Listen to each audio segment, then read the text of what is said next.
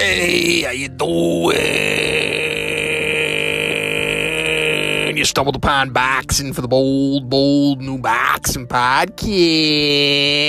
We spitball about the sweet science all day, all night, all right, how sweet it is.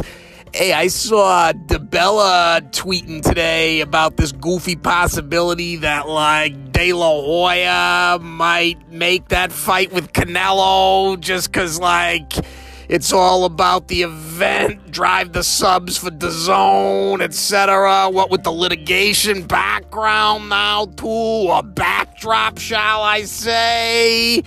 I don't know, it'd be a fun sideshow. And I think DeBella tweeted at someone. He was like, hey, remember 5 years ago? Or no, was it that? Or he said something like, hey, remember Mayweather McGregor? It's a sub driver. Subs are king, baby. Subscriptions.